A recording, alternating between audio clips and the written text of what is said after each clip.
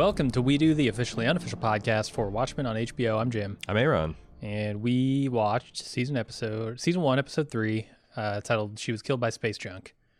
Seen it 2-3 times now? I can't even remember. What'd you think of this episode on further viewing? I liked it more when I got a chance to, because the thing you got to understand about a instant take is like the entire time I'm watching it, unless I'm just like 100% receiving the transmission, the paranoia of like, Christ, I'm gonna have to get on a microphone and say something about this, and the 30 minutes start setting in, and like that's an unpleasant feeling, and it's like the more confounding the episode, the more that intensifies, and sometimes I feel like it fucks with my enjoyment of something live. But when I stop away of like, okay, I have to analyze this like immediately and like just watch it as a piece of entertainment, I liked it. And I felt like I got what they're doing with Laurie's character more, especially after I read other people's like commentate, you know, the fact that she is, for better or worse, the comedian's daughter. And, you know, she's been forced to kind of hunt down people that she's at least partially sympathetic to, you know, like they might be vigilantes, but they're trying, you know, she is this contradiction of a character. And I think it's intentional. And I got all that dissonance because that's the character she is, rather than it being a mess of a character. Or if it's a mess of a character, it's there by design. I mean, all the stuff with Ozymandias is still crazy banana nuts, but I do think I've got more and more confidence and faith that is actually building to something interesting. And when I started thinking about some of the... when I started opening myself, because like also I realized in the episode, holy shit, the people saying that this is a Martian prison are almost entirely correct. That's, or at least that's what the show wants us, I think, to start believing. And I resisted that for a while, but now I've thought about it and I'm like, okay, now that I assume that, some of what Ozymandias is doing is making a bit more sense. So yeah, I feel like I worked through a lot of my cognitive dissonance with the episode. What did you think, Jim? Yeah, I came to a similar conclusion, though maybe for a different reason, because during instant takes, I'm very much not concerned with what I'm going to say. It's more like I haven't figured out what themes they're going for. I haven't figured out why they're showing me the things they're showing. And that always helps with my feeling on an episode, is if I can clearly tell that they have something in mind that they're trying to do. Sure. I can see where all the pieces fit. And so an instant take to me is very much me going, oh shit, I don't understand any of this. And then, you know, 2-3 episodes or watches later, suddenly I understand it. When I start to realize, oh, what, the brick joke is actually a thing, and I'm not meant to like decrypt this cipher so much. I'm simply meant to realize that this is a joke. Yeah. And that the whole fucking thing is kind of a cosmic joke, and it ties in with the comedian, and like all that stuff starts to just lock into place. Yeah. And to be clear, like it's entirely possible this brick joke works on multiple levels. Sure. But yeah, the fact that like it is a well-known comedic construction. Yeah. It's a diversionary joke. Yeah. One that gets you to not think about the beginning of it, then hits you with it at the end. Yeah. And it's done all over the place. But apparently I didn't know what it was. So. Yeah, I'm familiar with the concept, but I've never heard it referred to. And I guess that's like you know, that's like it's a term of art, just like a shaggy dog joke is a or term like of the art, aristocrats, right? or knock it's knock. something that's used all the time. Yeah. It's just not necessarily pointed to and called out for what it is. Yeah. I thought maybe we could talk about the new podcast up front, since that's kind of like the a official news one? current. Yeah. And like I know a lot of people are excited about it. I had no idea it was coming. I wonder, was this planned all along? Must have been. But they released a trailer, but I don't know when that was released. But it's Craig Mazin, who was the showrunner on the fantastic HBO miniseries Chernobyl, interviewing Damon Lindelof about the Watchmen. And like this first episode, there's going to be 3. I presume that after every 3rd episode, they're going to release one. This one is about the conception and like the pressure that Lindelof was on and why he accepted it. And then they also talked a little bit about like, you know, this is an hour-long conversation about 3 hours of very dense stuff, and obviously Lindelof is not going to spoil anything. But I thought there was a couple interesting points nonetheless. Before I kind of go on, did you have anything that stood out as something that was interesting to you? Well, he did give us one answer at least. Red Predations is in fact a tax exemption. Yes. He outright says that is not some sort of monetary payout or anything. It's also just spelled out in some of the PD files this week too.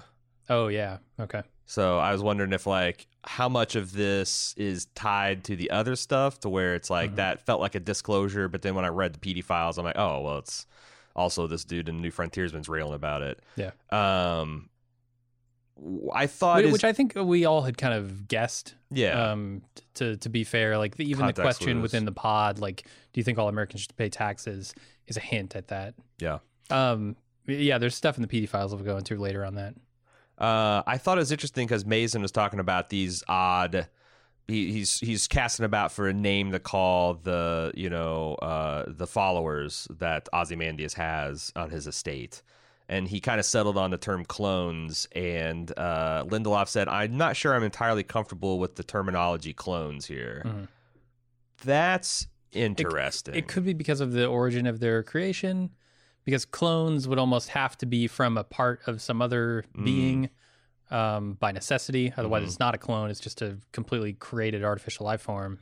See, I thought it gave it a little, and I know maybe it's because I'm making the opposite of crazy still crazy mistake, that like I was resistant to the idea that this was some kind of Martian prison or something, and now I'm kind of all on board. But I took that as kind of like, if you say clone and Ozymandias is like this genius level genetic engineer, you might think that they're his. And also I think that Lindelof even brought up the question, is like, who's to say that they're Ozymandias' servants? Yeah, which I thought was fairly telling. Yeah, to me, like, it's saying that these creatures are definitely an artificial creation, but not of Adrian Veidt. Right, probably Dr. Manhattan. Which is curious in terms of theory crafting. And I also like there's that in-depth discussion about where Lindelof said, just like, in this day and age you can't hide all the things that you're burying. And I wonder if it hints to like there's going to be, instead of trying to like tease the fact that he's in some kind of prison throughout the whole season, there's going to be these rolling disclosures where it's like just when the internet like is about to have it ran down, it just disclosed. I wonder if that's an interesting defensive technique. So where you can have like 3 or 4 minor mind blowers, but there's not going to be like one long season reveal. The season arc is character driven, but there might be some minor spoilers that or minor twists that like occur over like a 2 or 3 episode arc rather than like a 10 episode arc. Yeah, I love those kind of reveals because they end up inevitably making the reveal itself less important and the character's reaction to the reveal more important, which to me is a far more interesting way to tell a story. And I think Lindelof knows that. Yeah, and I wonder, like, there's also like a brass ring he could go for where like he's got 3 independent mysteries that are designed to be solvable in real time by the internet audience, and maybe there's also one big reveal that is obvious once you have all 3 of those pieces, but it's a way that you can kind of like bury because you have people going after, but I don't. Well, this is what I wonder with the brick joke, because the brick joke is all about a diversion. What have we been shown so far in this series that looks benign on the surface, but will inevitably come back and bash our brains through our nose, right? Especially since all this supplemental information is dropping so much connections that people are like, I wonder if, and then the PD file says, oh yeah, totally. This is exactly what's going on. Don Johnson is a Klansman, not just a Klansman, but the leader of the Klansman. It's interesting to see him kind of embrace that. And to me, this is the lesson that every showrunner needs to learn. I think a lot of the smart ones have, is like, you just got to give up this idea that you're going to outsmart 10 million people on the internet. Yeah, the only thing you can hope to do is keep a pace with them. And to have your core structure survive, like people knowing what's going on, and maybe shorten, like if people figure it out, like maybe only make them suffer like an episode or 2 of this obvious plot reveal. Yeah. The other thing that was mind-blowing is after they shot the pilot and got greenlit, they went, because of some kind of weather window closing, and they shot and wrote 100% of the Jeremy Irons stuff in Wales before they even started writing the rest of the season. to me, that shows that like this is going to be an entire. It's almost like this season's Black Freighter. Yeah. That it could be, although they do say it'll intersect. Yeah, it will, but like I think it's going to intersect. This again might be me overreacting information because there's nothing to say that just means that they couldn't change anything without a lot of expense and trouble. So if they intersect, it's got to be in ways like if the plot had to give, it had to give on the like the Angela side of the equation rather on the Ozymandias side of the equation.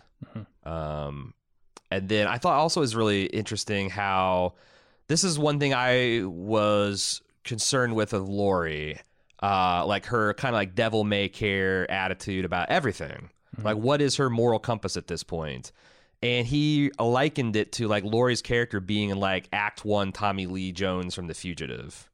And I'm like, well, that's perfect because if you'd have cut this movie there and like there was no more movie or you had to speculate based on Tommy Lee Jones' soul, you know, you'd be like, well, he's a fucking uncaring monster. He just is uncompromised and doesn't give a shit. And like Lindelof said, is like what you appreciate is when he said, I don't care, he actually does. And that is like a splinter in his mind he keeps on returning to and pulling at. Like, why did he say that? Maybe there is something here.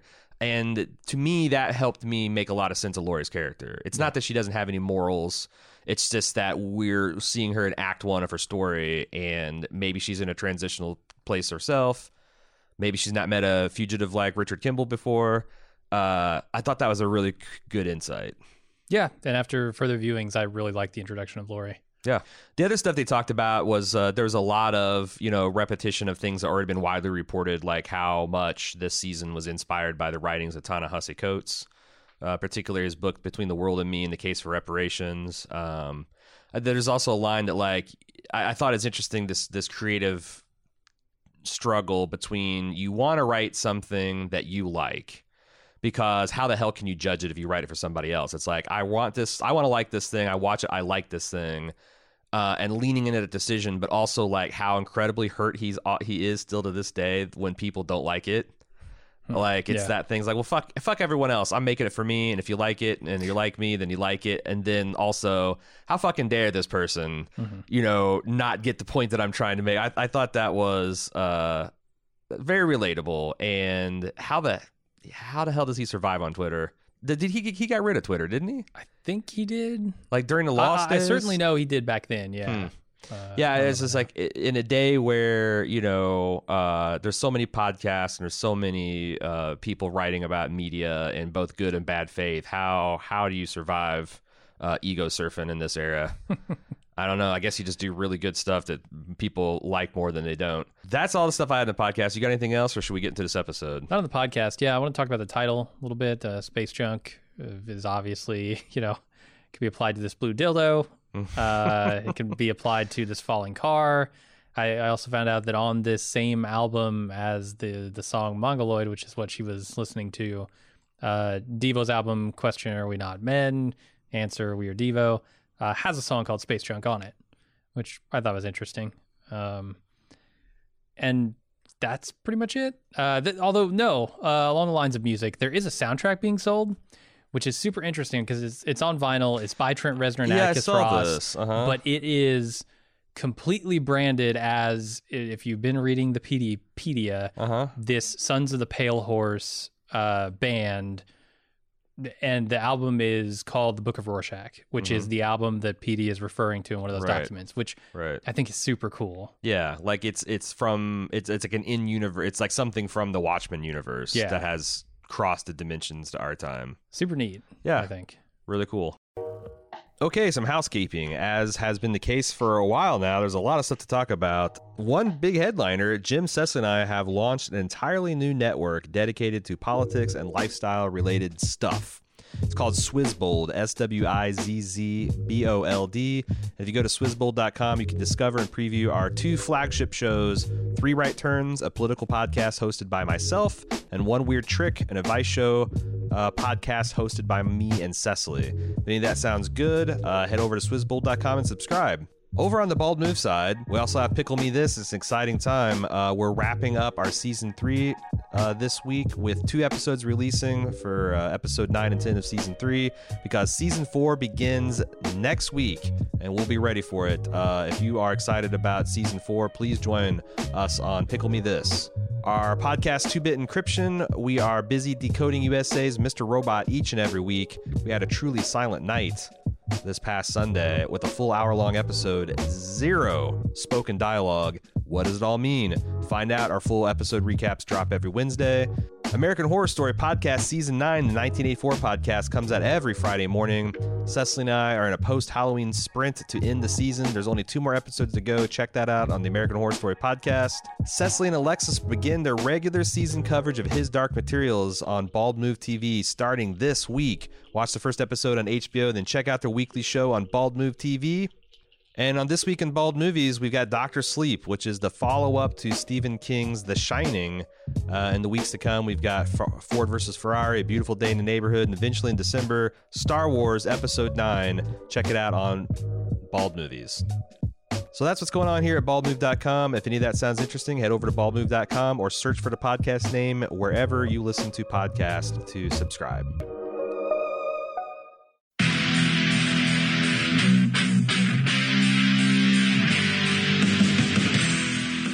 We're getting geared up for the 6th annual Summer Badass Fest. And while we're working on a slate of apex badass films to enjoy, we've got an early action-packed announcement to make. Just like last year, we're kicking off Badass Season with a live movie watch and podcast recording. We've rented out a theater for connoisseurs of action films and Bald Move fans that just want to have a great time. Unlike last year, this year's movie is top secret. Hush hush. No hints, except it's incredibly badass. It stars an absolute icon of the genre. We're willing to bet most of you haven't seen it, and it's going to be an incredible viewing experience with a packed house of bald movers. Those of you who came to last year's screening of Total Recall know what a party it was. And those of you who didn't, now's your chance to experience it. Meet me and Jim, order some custom movie-themed drinks at the theater's full bar, then watch us record the full podcast for the movie. We reserved the venue over twice the size as last year, but seating is still limited. It's happening Friday, June 21st at 7 p.m. in our hometown of Cincinnati.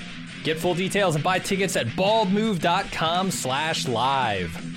Cincinnati's actually a pretty great city to visit, and we've got lots of details for side adventures on our event page as well. The Reds are playing the Boston Red Sox in their fantastic Riverside Stadium. The thrills of Kings Island just minutes away, and I'll be leading a kayak trip down the scenic Little Miami River on Saturday. Again, get full details and get your tickets now on our Badass Fest 6 page at baldmove.com/live.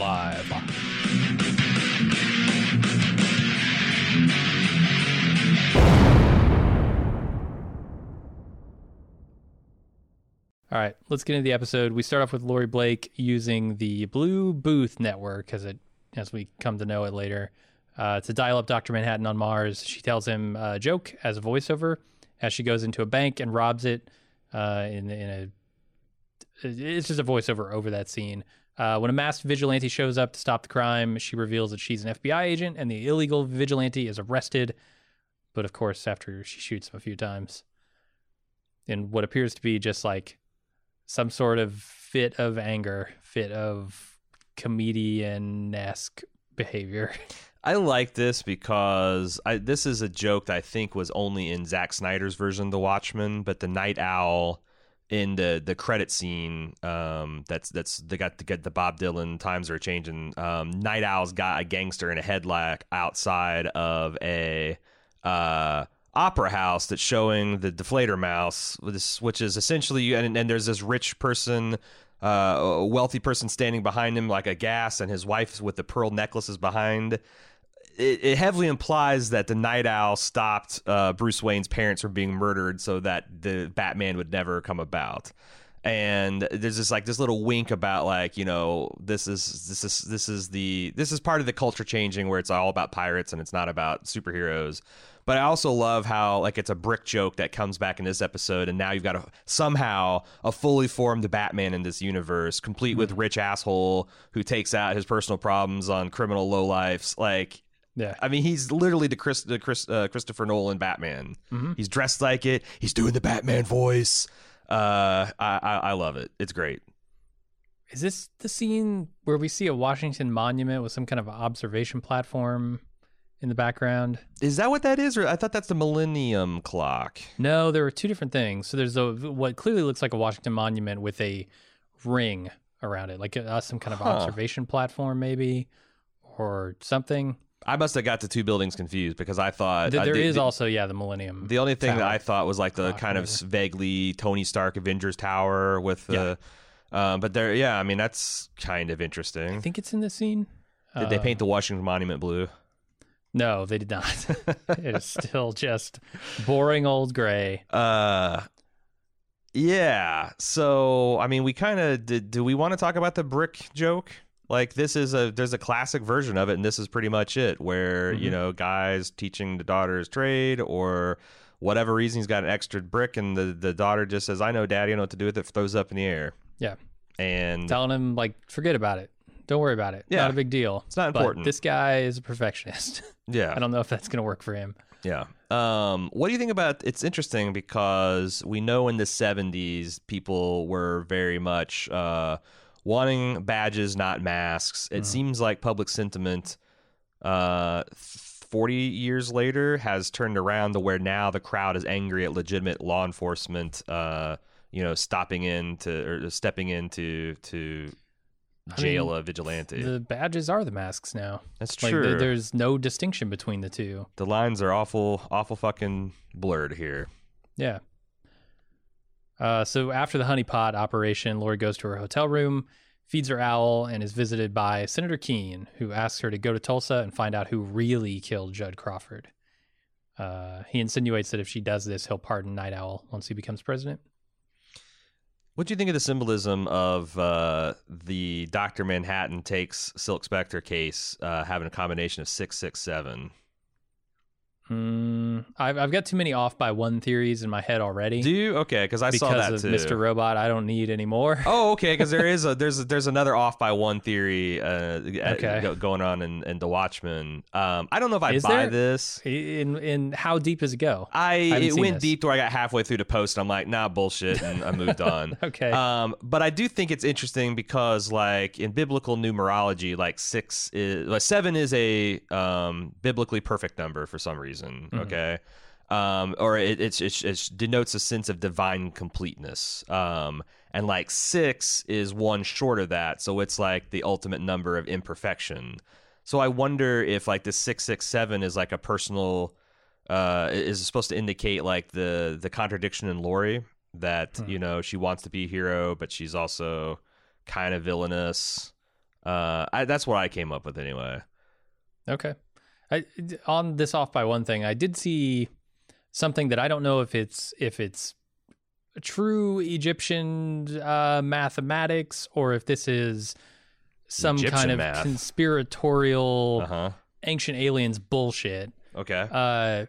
There's something with 63 and 64 that ties in with the Egyptian mathematics. Is it like pyramid math? Because if it's pyramid Something math, like it's that. got to be bullshit. Because Right, I know. But I wouldn't put it past Lindelof to also include something like That's that true. in one of his works. Right, because like Whether it's obviously bullshit a or lot not. of the clan mythology is bullshit, but it's all up in this stuff too. So Right, interesting. I didn't research it because it looked like bullshit to me, but also because of could like be in there. Ozymandias's kind of like fascination with Egyptian culture. And, Exactly. And Yeah. that could be. and so this off by 163 of 64, whatever. The other thing I thought was interesting in this world, that this is something I was curious about, is that like, is the cops in masks effective?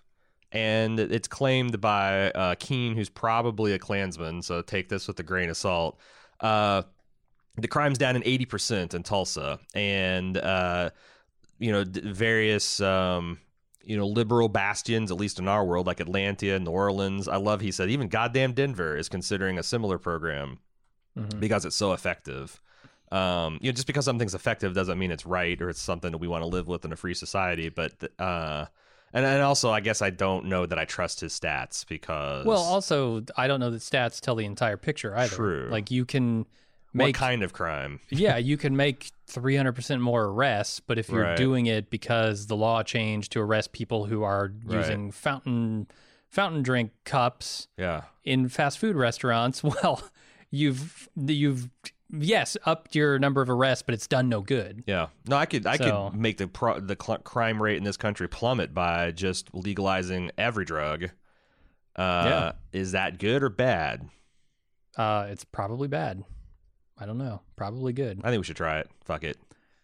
No, legalizing everything is the way to go, in my opinion. But but it's like one of those things where it's like, what crime is down? How you measure it? Like crime is a lot of things. Are we talking violent crime? We talking white collar crime? We talking parking tickets, jaywalking? What are we talking about? Sure, it's all context. But Context the is thing king. that gets Lori, the carrot for her character, the owl for her owl, or the mouse for her owl is Keene is dangling a presidential pardon, and he thinks investigation of this. So this all just goes to point that like everything that happens this episode is probably a 7th Cavalry kind of false flag operation. Could be. Yeah. That the Joe King Jr. is doing this to inflame people's passion and gather sympathy, and also by cracking down on the Klan, he can or the cavalry rather, he can kind of distance himself from accusations that he's sympathetic to white nationalists anyway. So he can plant himself in the Yeah. highest seat of government. Yeah, seems like it. Yeah. I also like this little teaser here for the giant blue dildo. She opens the case, it's glowing blue, Pulp Fiction style. Yeah. And then she gets knocked on the door and has to close it. It's got this like official, tough case kind of thing. Like this Yeah. is a serious piece of equipment. What the hell is it going to be? Yeah. It's pretty funny. And then, of course, Lori is sitting in front of herself on this poster. You can see in the back of the 4 heroes that I guess survived all of the events of the Watchmen comic. I think it's one of those because we know from the series that Andy Warhol kind of had a fascination with the Watchmen. Yeah. Do you think it's a Warhol original? Not an original. I'm sure it's a print. You don't think Silk Spectre 2 can't wrangle In an a hotel original? room? Oh yes, I guess that's true. Yeah, I don't think this hotel has an original sitting in their hotel room. Or she brings it with her and puts it up. She was in a hotel room? I assumed so. Why? It didn't Because look it's got like her. She brings her owl everywhere she goes. Joe Keane shows up and he's in a hallway. I just thought it was her Yeah. like upscale apartment that she's living in because otherwise she's bringing that Maybe. fucking owl with his giant cage everywhere she goes. Which Fuck yeah. maybe I didn't see it. I didn't see it on the private And plane. then in flying. that case, maybe she brings a Warhol original with her wherever she That's goes. right. She brings Dr. Manhattan, her fucking owl, and the fucking Warhol original. Or that's in her contract. Like, you might take my husband to jail. I might have to hunt down people that I'm intellectually and ideologically sympathetic with, but I get my fucking dildo, my owl, and my painting. Yeah. All right. Yeah. You make your own deals in life. Okay, so Lori completely fucked up this first joke. So she starts telling a new joke about 3 heroes trying to get through the pearly gates. That starts up as she goes, as a voiceover, as she goes to the FBI Tulsa 7K briefing. PD tries to insert some psychological context into the slides, but gets shut down. And then Lori's boss wants to send a whole team to Tulsa, but Lori makes the call to just take PD with her. Did it change your impression of the PD files to know that like Agent PD is not taken seriously by his own department? No. I got that impression from maybe the very first one. I didn't know read. that he wasn't taken seriously, but I definitely felt like that he was a minority perspective. Like that he's writing this as like as a kind of an act of persuasion to get people on board with his ideas. I guess I didn't see him as like he seems like even younger. Like, is this guy out of his 30s or out of his 20s? Because he talks about his scholarship and his experience, but like, I mean, he feels like he's like a year out of college, maybe out of his master's. He might be late 20s. Yeah. But no, I got the impression from the first PD file that was talking about Rorschach and the 7K's relationship that nobody was listening to him, but he was going to write it anyway because he's a history freak, Right. apparently. They need to hear it. Yeah. It was pretty funny. Chief Judge in a tree, Hanging. Like Yeah. I don't know. It's I thought it was pretty funny, but it's also it paints a certain picture of the agency, doesn't it? Yeah. I also get. Am I wrong to think that Senator Keene is from Texas? I don't know. Because they call him Cowboy Giddy-Up. Or Could be Senator from Oklahoma, Giddy-Up, though, rather. too. I mean, they're pretty big on cowboys out in Oklahoma, Well, too. yeah, he could be. And then also, like... Oh, he does have that speech where he says, I'm not leaving Oklahoma until we deal with the 7K problem. Yeah, I think he's the senator of Oklahoma, Yeah, but that sounds right. I wouldn't swear in any kind of religious document about that. right. Wait, there was something else. Oh, the other thing I thought was interesting in this briefing is they mentioned, I mean, this makes sense, but like it seems like there's the Second Amendment's been severely curtailed in this universe because they talk about how the department after the White Knight took at people's guns, even their grandfathered ones, implying that there was like some kind of exception for keeping guns. Yeah. But it makes sense of like the police are no longer allowed to carry weapons openly unless under certain that like maybe the population was disarmed as well. Clearly doesn't keep the weapons out of 7th Cavalry's hands, but Right. it's just a little world building note. So we go to the flight to Tulsa, where PD reveals that he brought a mask, but Lori tells him not to wear it. PD strikes up a conversation about Ozymandias, which Lori mistakes for fandom, but PD tells her it's an interest in history. I think it's both, right?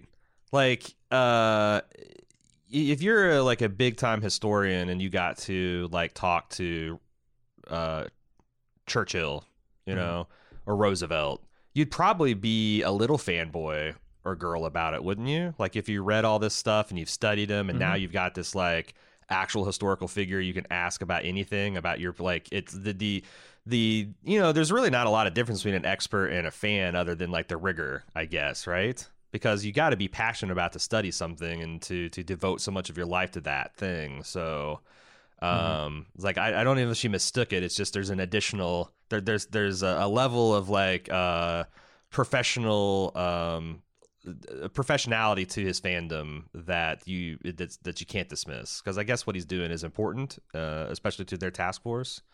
Yeah. No, he seems to have narrowed the context of things pretty importantly, but nobody wants to take him seriously. What's your read on his source in Argentina saying that Ozymandias got plastic surgery and has been hiding out? That's not compatible with the Dr. Manhattan prison theory. Yeah, I think that's just a rumor. Okay. Yeah, I thought it's just like it's one of those kind of like conjectures that's out there and it's stated in the text to kind of get people, but it doesn't seem like it's what the story they're trying to tell. No. Although it does explain why Jeremy Irons doesn't look like Matthew Good. But yeah, but so does 30 years. Sure, You know? sure. Yeah. All right, and also, that was the Zack Snyder production. Ozymandias has Yeah. been portrayed many different ways and many different. Very true. All right, the joke continues with the second hero visiting God as Lori arrives at the scene of Judd's hanging, where she finds wheel marks. Then she visits Judd's widow. Her and PD then go to the warehouse where they're interrogating the Nixonville arrestees. She gets in the pod with Looking Glass and gets him to admit all kinds of shit that he shouldn't be admitting to, including his own identity, the identity of Angela Abar, and that no talk screen was done on Judd's corpse. And she finds out that the funeral is in a couple hours and decides to attend to speak with Angela. So there's a lot of ground we covered there. We returned to Judd's house rather, the Crawford's residence. Has they established whether Judd himself is rich, Jane was from money, or like is this compound like something that you get as chief of police? Because this place is like a mansion. I guess I didn't notice it the first time, but it's like a governor, like it's lavish, like even more than like a government. It's a. Some might say it looks almost like a plantation house, which is my opinion on it. I think this is an inheritance from his, KKK, probably slave owning ancestors. Well, I was wondering if that's one of the if that's one of the things we're supposed to understand, because Oklahoma, wasn't it a free state? Like, so are we supposed to understand that Daddy Judd got rich stealing the wealth of the blacks living in Tulsa? Like, was he one of the ones that looted and like? That's what I'm assuming. I mean, but there was certain. a lot of value that was destroyed. Probably not destroyed. Probably transferred and like looted. I wonder if that's something you're supposed to understand. That like there's a direct culpability instead of like a vaguely general societal culpability. Yeah. That's going on here.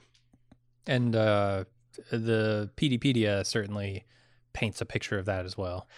Do you think that like Looking Glass is not supposed to disclose their identities, or it's more of like he knows he doesn't have any, like this federal agent already knows this information and can find it out because of various laws, and he's just kind of like emasculated by it? Or we don't know the status of the laws. If I knew more about the law regarding this sort of stuff, is there a registration for these cops? Yeah, like is Lori flexing on these guys? Is she stepping? Oh, she's definitely doing that. She's flexing for sure. Is she flexing like legally, extra legally? Is this kind of thing like, yeah, maybe I've broken some laws, but obviously you guys are overstepping your legislative mandate as well. Like I got the impression that Looking Glass was sort of taken aback that she knew his name, which may be because had she introduced herself at that point? She hadn't. She just said, "Let me be next in the pod."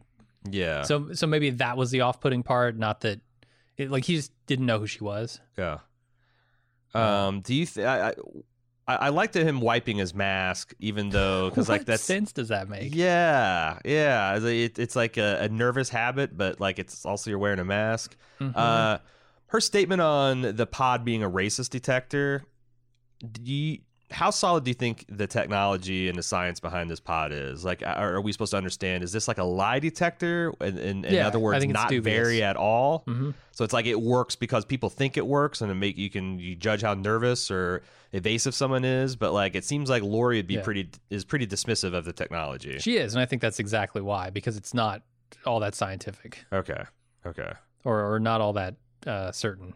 I did think it did seem like the fact that she knew their names was a bit of a shock to them, but I don't know if it's like a shock like she's just being professional discourteous or not deferential the way that he's used to people acting, or whether she's actually doing something wrong or illegal. Mm-hmm. I don't know. He never asked to see her badge, which fucking shocks me, because he gives up not only his own identity but Angela's identity.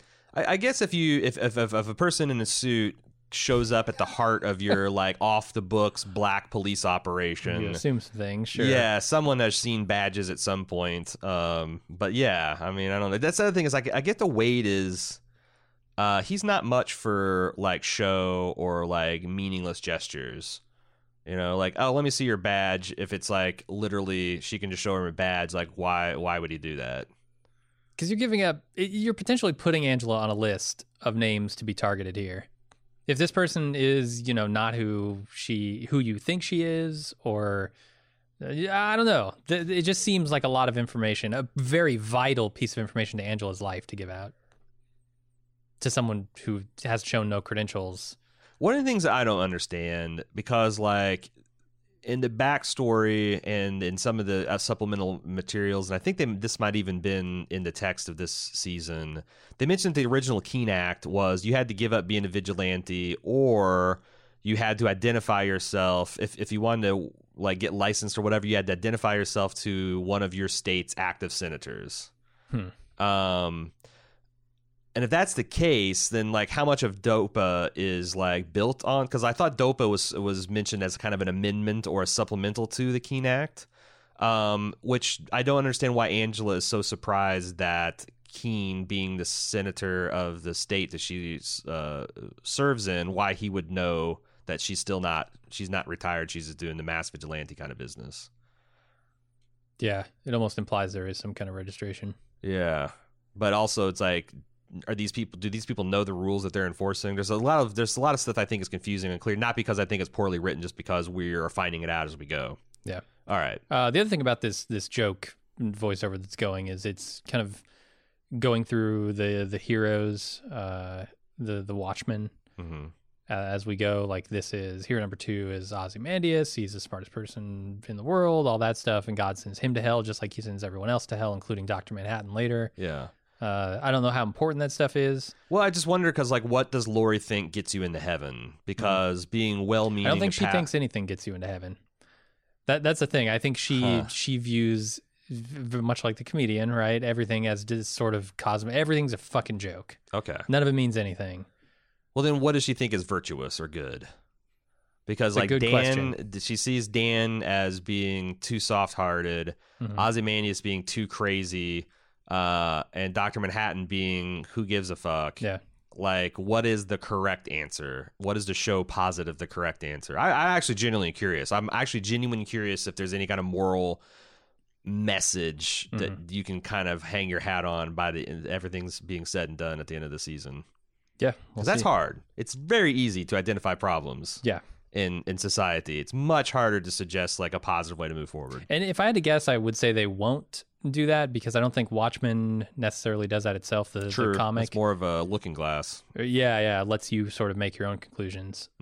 And if they follow suit, there won't be much in the way of concrete answers, at least for the moral quandaries. So we get another part of the joke. Another hero shows up. It's Dr. Manhattan talking to God.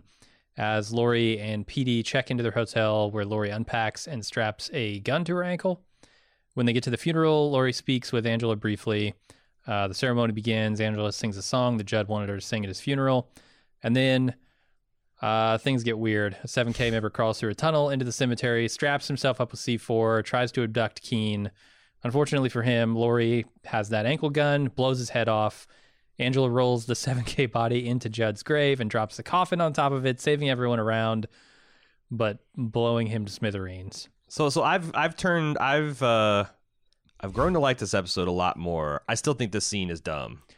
Is it just the beeping?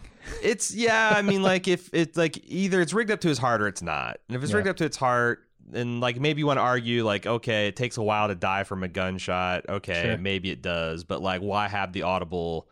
You know, like what is that beeping doing? Is it showing that like his heart changed? Like, I don't know. I just think it's kind of a dopey construction, and I wish they had because I think you could do the same thing with something that actually stood up to some kind of thought and scrutiny. They just didn't. So it was a hell of a scene, though. Having said that, like it all felt like they wanted to get to that last moment where Judd's corpse blows up. Yeah, like it feels very comedian, like grim fucking joke. Yeah, kind of business. Which they played with some of the mechanics to get there, but and like Angela and Laurie's eyes locking after everything is said and done was good too. Did you so? The 7th K guy accuses Joe, the Keene Jr., the senator, of being a race traitor. But like I said, I feel like this is very intentionally a false flag type of operation. Certainly could be. What did you make of the last Roundup song? Because I looked at some of the lyrics, and the last verse name checks Buffalo Bill, Kit Carson, and General Custard. Custer. Sorry, I threw in the D. I went with the hard D on Custer. It's controversial. And implying that all these guys are in heaven waiting for the hero to come home. And like my thing is one of these things are not like the other. Like Buffalo Bill, Kit Carson, both these rough, rugged frontiersmen. I'm sure they didn't have what I would call agreeable modern politics, but then they throw it in General Custer, who is primarily known for waging war against the Indians and getting his ass handed to him. And I was doing some research on Wikipedia that like a lot of the legend that he has attained that's kind of been pushed back in with modern scholarship was his widow, because he died as a very young general, and she like waged this like journalistic campaign to make her husband look like he was a fucking hero throughout the rest of her long widowed life. So she like spent 40 years like propping up and blowing up his legend, and we've only been recently kind of deflating it. I don't know what's the there. I mean, especially that we know we pretty much know that Judd himself was. It seems like there's no conclusion to say that he's a deeply racist person, probably fighting this shadow war against the legitimate government of the United States to continue to oppress minorities. What the fuck does it mean, man? Man, I didn't do any research into this song. I meant to, I just didn't get to it. But there's something around the idea of who writes the histories here, right? And there's an old adage about the winners writing the history, right? But you combine that with sort of the Black Wall Street Tulsa 1921 event, where that was sort of swept under the rug, and the winners, the de facto winners in every fucking race conflict over the last 400 years in this country have been the white people. And they sort of swept that under the rug. So there's probably some tie in there that they're Plus, going it's for. like there's like 3 protagonists in Laurie's joke that all goes to hell, and here's 3 protagonists in this song that like, I mean, they're all notable for also their fights against Native Americans. Yeah. Like, yeah. And okay, we almost have to get into the Pedia at this point. Do you want to? Because there is a letter from... Yeah, we probably should, because this is the time to discuss that. There's a letter from David Keene, who I think is the one who the Keene Act is named after. Yeah, right? it's the father. Again, it's either the father or grandfather of the current Bob Benson, Joe Keene. So it's a 1955 letter that was given to a man named Crawford, who I assume is the father of Judd Crawford, telling him the story of this painting, the one that the last episode was named after, the Comanche horsemanship one. And he's essentially saying that this is sort of, it's a copy of the original that was made by the artist himself, and it has a different name. This is actually the painting that is named what the last episode was named, even though it was a swap of words. Yeah. So the story here is that he lost the original to some, he fell in hard times, had to sell to some rich collector. So to get around that, he repainted it from his original sketch and then named it, swap the words around to keep martial from, feats of Comanche from plagiarizing yourself. Like, yeah, I don't know. I don't quite understand why you need to do that, but he did that. And so this is that painting, and it's being given to Mr. Crawford in order to remind him of his birthright and the things that they're fighting for, and it's all pretty obviously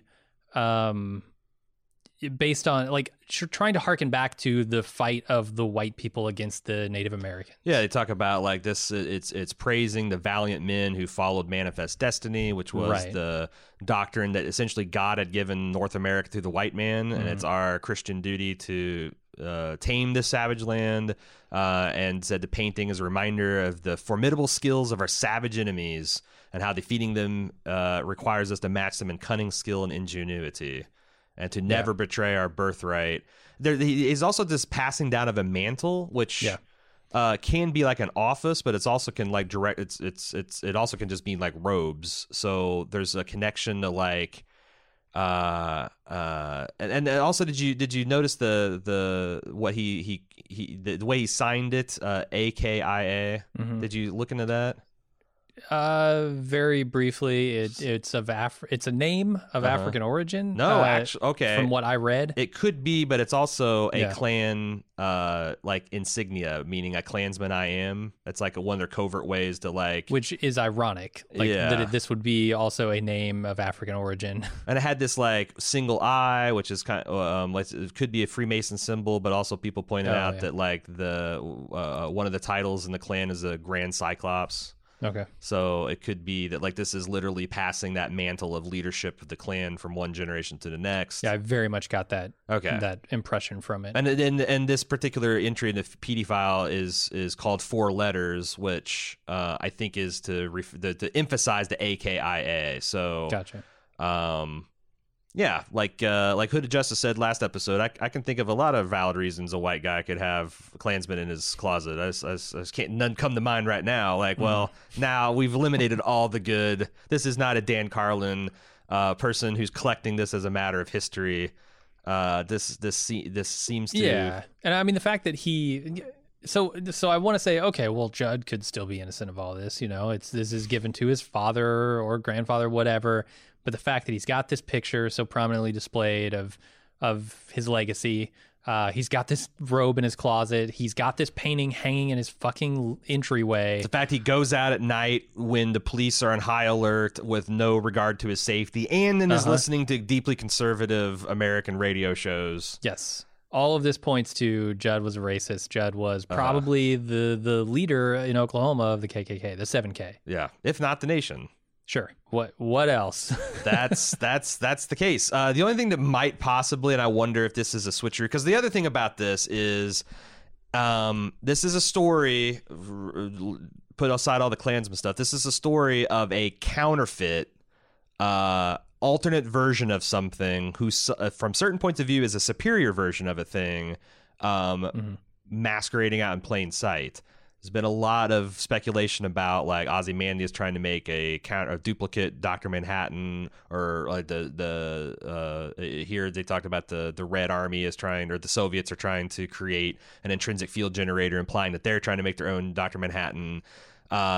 If Dr. Manhattan shows up in this season, and they've implied it from the trailers that he will, I'm going to be suspecting it's not the real Dr. Manhattan. And this letter is one of the reasons why, because this introduces this concept of a non-genuine thing being passed off as a genuine thing. What distinction would there be? Especially if he's Dr. Hatmanton. Hatmanton? That's a dead giveaway. Me. It's the same thing. They just switched around the name a little bit. Yeah.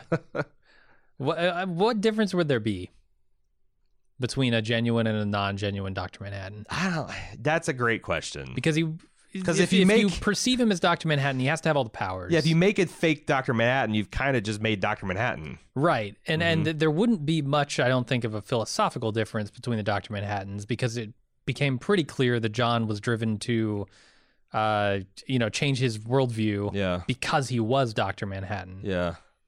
So I don't know if there would be a substantive difference between the two. Well, that's the other thing is, like, if, like, say the Russians managed to create a Dr. Manhattan, a Comrade Manhattan, Comrade Stalingrad, whatever, to fight the American Dr. Manhattan, it's entirely possible the two would meet on the field of battle and, like, within a nanosecond exchange, like, the like go in 100 years with a philosophy of why, like, their condition sucks and humans suck, and they just both fuck off to different universes, and now no one has a Dr. Manhattan.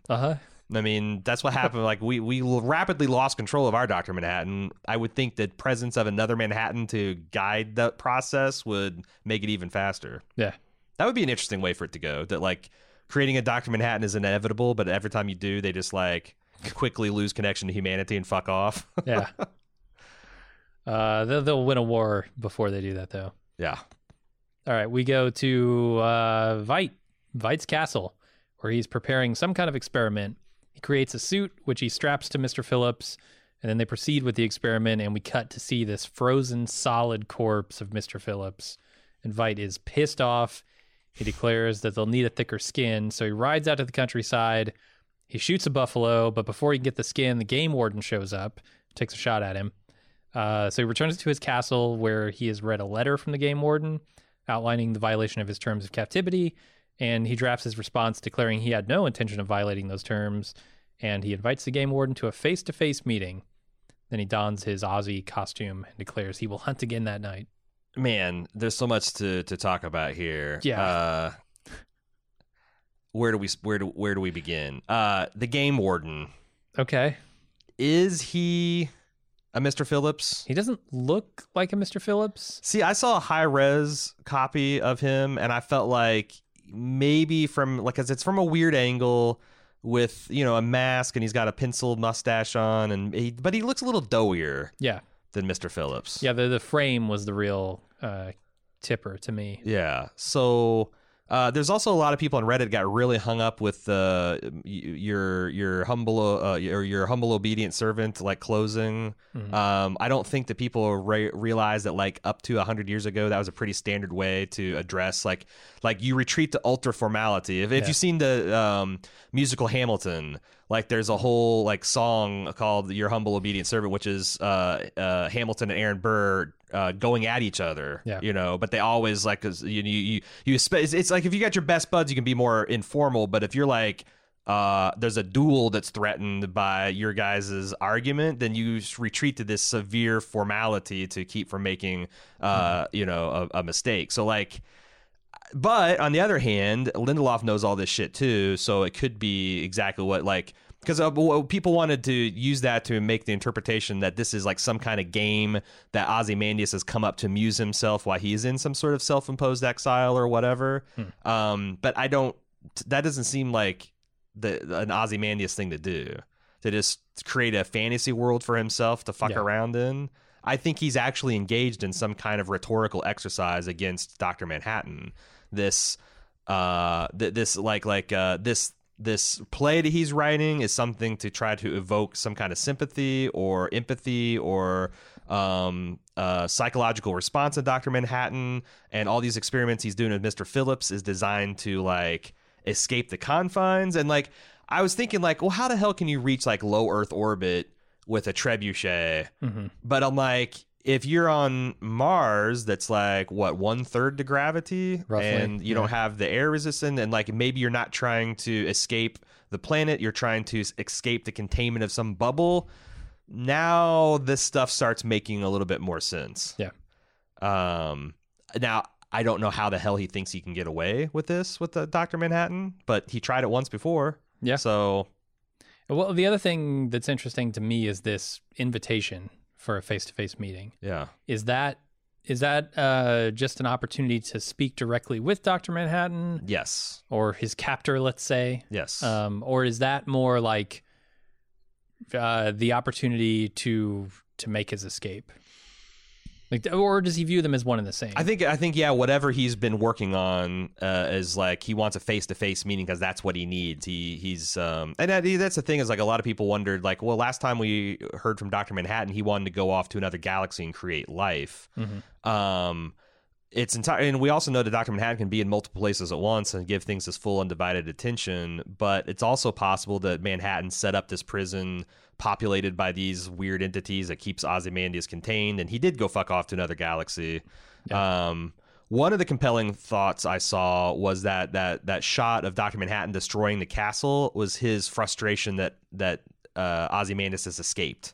And he's come back and see it, and just in like a fit of Manhattan Peak, he just destroys it because it no longer. It's not like what we were joking about in Instant Cast, where it's like, oh, every time he escapes, he has to destroy it and rebuild it again. It's more of like he gets back to he gets back to not El Chapo. Why can I remember the guy from Narco's name? Escobar. He gets back to Escobar's prison and everyone's gone. He's like, fuck it, burn it down. Yeah.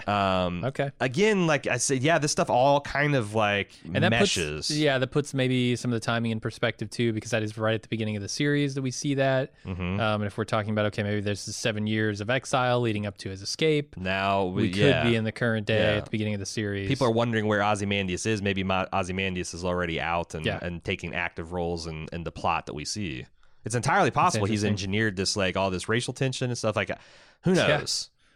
Who knows? Because that's the thing is like I just realized I dismissed him being able to outsmart Dr. Manhattan, but the story of the original Watchmen is Adrian did outsmart Dr. Manhattan. Like by the time Manhattan figured everything out, it was already too late to stop what Veidt had done. Yeah. So it's not that you have to outsmart Dr. Manhattan forever and all time and get away with it. You just have to exert your will, and then it's too late for him to do anything about. It's entirely possible he could do that again. Yeah, I'm curious because there's the scene where he's, stomping this corpse, right? And he's yelling, motherfucker, shit, fuck, motherfucker. Pretty uncharacteristic Adrian, too. Yeah, which makes me wonder, okay, if this is all some sort of empathy play that he's trying to pull one over on Dr. Manhattan, get him to let him out, why this display? Why this anger? Why this frustration with his experiment not working? Because the experiment is not the thing that would get him out, right? Could this be some kind of cover? Could he be doing this? Because look, I know that if Dr. Manhattan sees what I'm doing, he's going to understand, like, if I'm plotting behind his back, right? If I'm doing things in secret.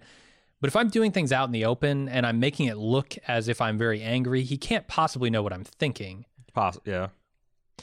So maybe he thinks that this is my escape attempt when the real escape attempt is, or it could be to lure him there. And he's like a prisoner who's doing a two-prong approach. He's like Andy Dufresne, who's simultaneously tunneling through the wall and trying to get his law degree. So like, I'm going to try to win my appeal, and I'm also tunneling out of here, and whichever gets me to freedom first is what I'm going to do. Yeah. So it could be that we're seeing both. Like the play is is his getting a law degree and trying to talk his way out of prison and win an appeal, and the launching Mr. Phillips into whatever he's launching him into is his attempt to escape. And I was also thinking that, like, maybe he doesn't want to escape. Maybe he just needs to be seen. Yeah. Like, we know that Mars is under constant surveillance. Like, if you just, like, you know, if a figure could just walk out on the Mars and, like, say, like, kind of like do a Watney from The Martian and just be like, hey, I'm here, look at me, like, that's enough. Like, well, you don't need a corpse to live. Yeah, that's what I'm saying. Like, what like, is you there? can just shoot him naked into space. Is there a Martian satellite that just would see a human figure like coming out of this invisible bubble and then coming back, and then that would be good enough? Potentially, maybe? But why get the thicker skin, right? Yeah, you know, I think this is something that Ozymandias himself plans to wear to. Yeah. Maybe if John won't give him an audience, he'll go out and find John. Which, by the way, if you're not a Watchmen fan, John is the real name of Dr. Manhattan. So yeah, maybe he's like, well, if Dr. Manhattan won't come to me, I'm going to go out to, and he's doing them both simultaneously. But I don't think the play has anything to do with the escape attempt. Then what does it have to do with? I do think he's trying. If this is a prison that Manhattan has put him in until he learns his lesson. Oh, okay. Well, then that is part of the escape attempt. Okay, like the two-pronged escape attempt that you outlined. Well, one's an escape, one is an absolution, and the other is just like getting, you know, it's like yeah. If you get released from prison, you escape, I guess. But if you convince the warden, if you convince the warden to empathize with you and therefore let you out before your sentence is up, I would call that an escape almost. Now the other thing is, like, we haven't talked at all about, like, why is he in the prison? Like, why would he be in prison 7 years ago? Why would Dr. Manhattan? That's the other thing is, I'm still not entirely sure that this isn't some kind of, like, the world put Ozymandias on secret trial and found him guilty, but they can't go public with it because obviously that would undo the peace that they've got. So did they also then use the blue phone booth to call Dr. Manhattan and say, hey, we've got the world's smartest man. We can't contain him in any prison. Can you help us out? Like, I wonder, like, what brought the thing to the head that caused Adrian to get put in prison. Maybe Adrian was starting to do some stuff like he was before. Manhattan caught wind of it and said, nope, I'm putting you in prison before you kill another 3 million people. That's the thing. Like, I feel like we've gotten the what kind of figured out, the how and why I don't understand. The what and where. We have what and where and when figured out. This episode, it's mentioned that, you know, the Russians are working on an intrinsic field generator. Is there any possibility that Ozzy, seeing sort of we also know that, like, a lot of Manhattan technology is being rolled back into society. Right. Of course, by the American government, right? Is there any chance that Ozzy sees that as, like, some world-ending advantage that America would have and wants to sort of even the playing field and gives this technology to the Russians? Is it possible that Manhattan only wants one Manhattan? Like, one thing about the monotheistic God is it seems like they're jealous. They're a jealous God. Like, is it just something that, like, bothers Dr. Manhattan, the idea that, like, they'd create another one of me? Like, I'm awful. I shouldn't exist. So maybe, like, there's a way that both of those things could be true. Yeah, it seems like that happened 7 years ago. So you're saying maybe Ozzy was working on a second Manhattan. Because the other thing is, that's kind of, now that I'm thinking about it, is, like, if Dr. Manhattan wanted another Dr. Manhattan in the world for, like, companionship or whatever, he absolutely could do that, right? He could have made Lori a Dr. Manhattan. He could have made Dan a Dr. Manhattan. He could make everyone on Earth a Dr. Manhattan, I'm sure. Yeah. Expose everyone to intrinsic field, rip them apart, and whoever puts themselves back together again, hey, we're now a perfect planet of Dr. Manhattans. Right. He never has done that. That's got to be significant, right? Yeah, you're not wrong.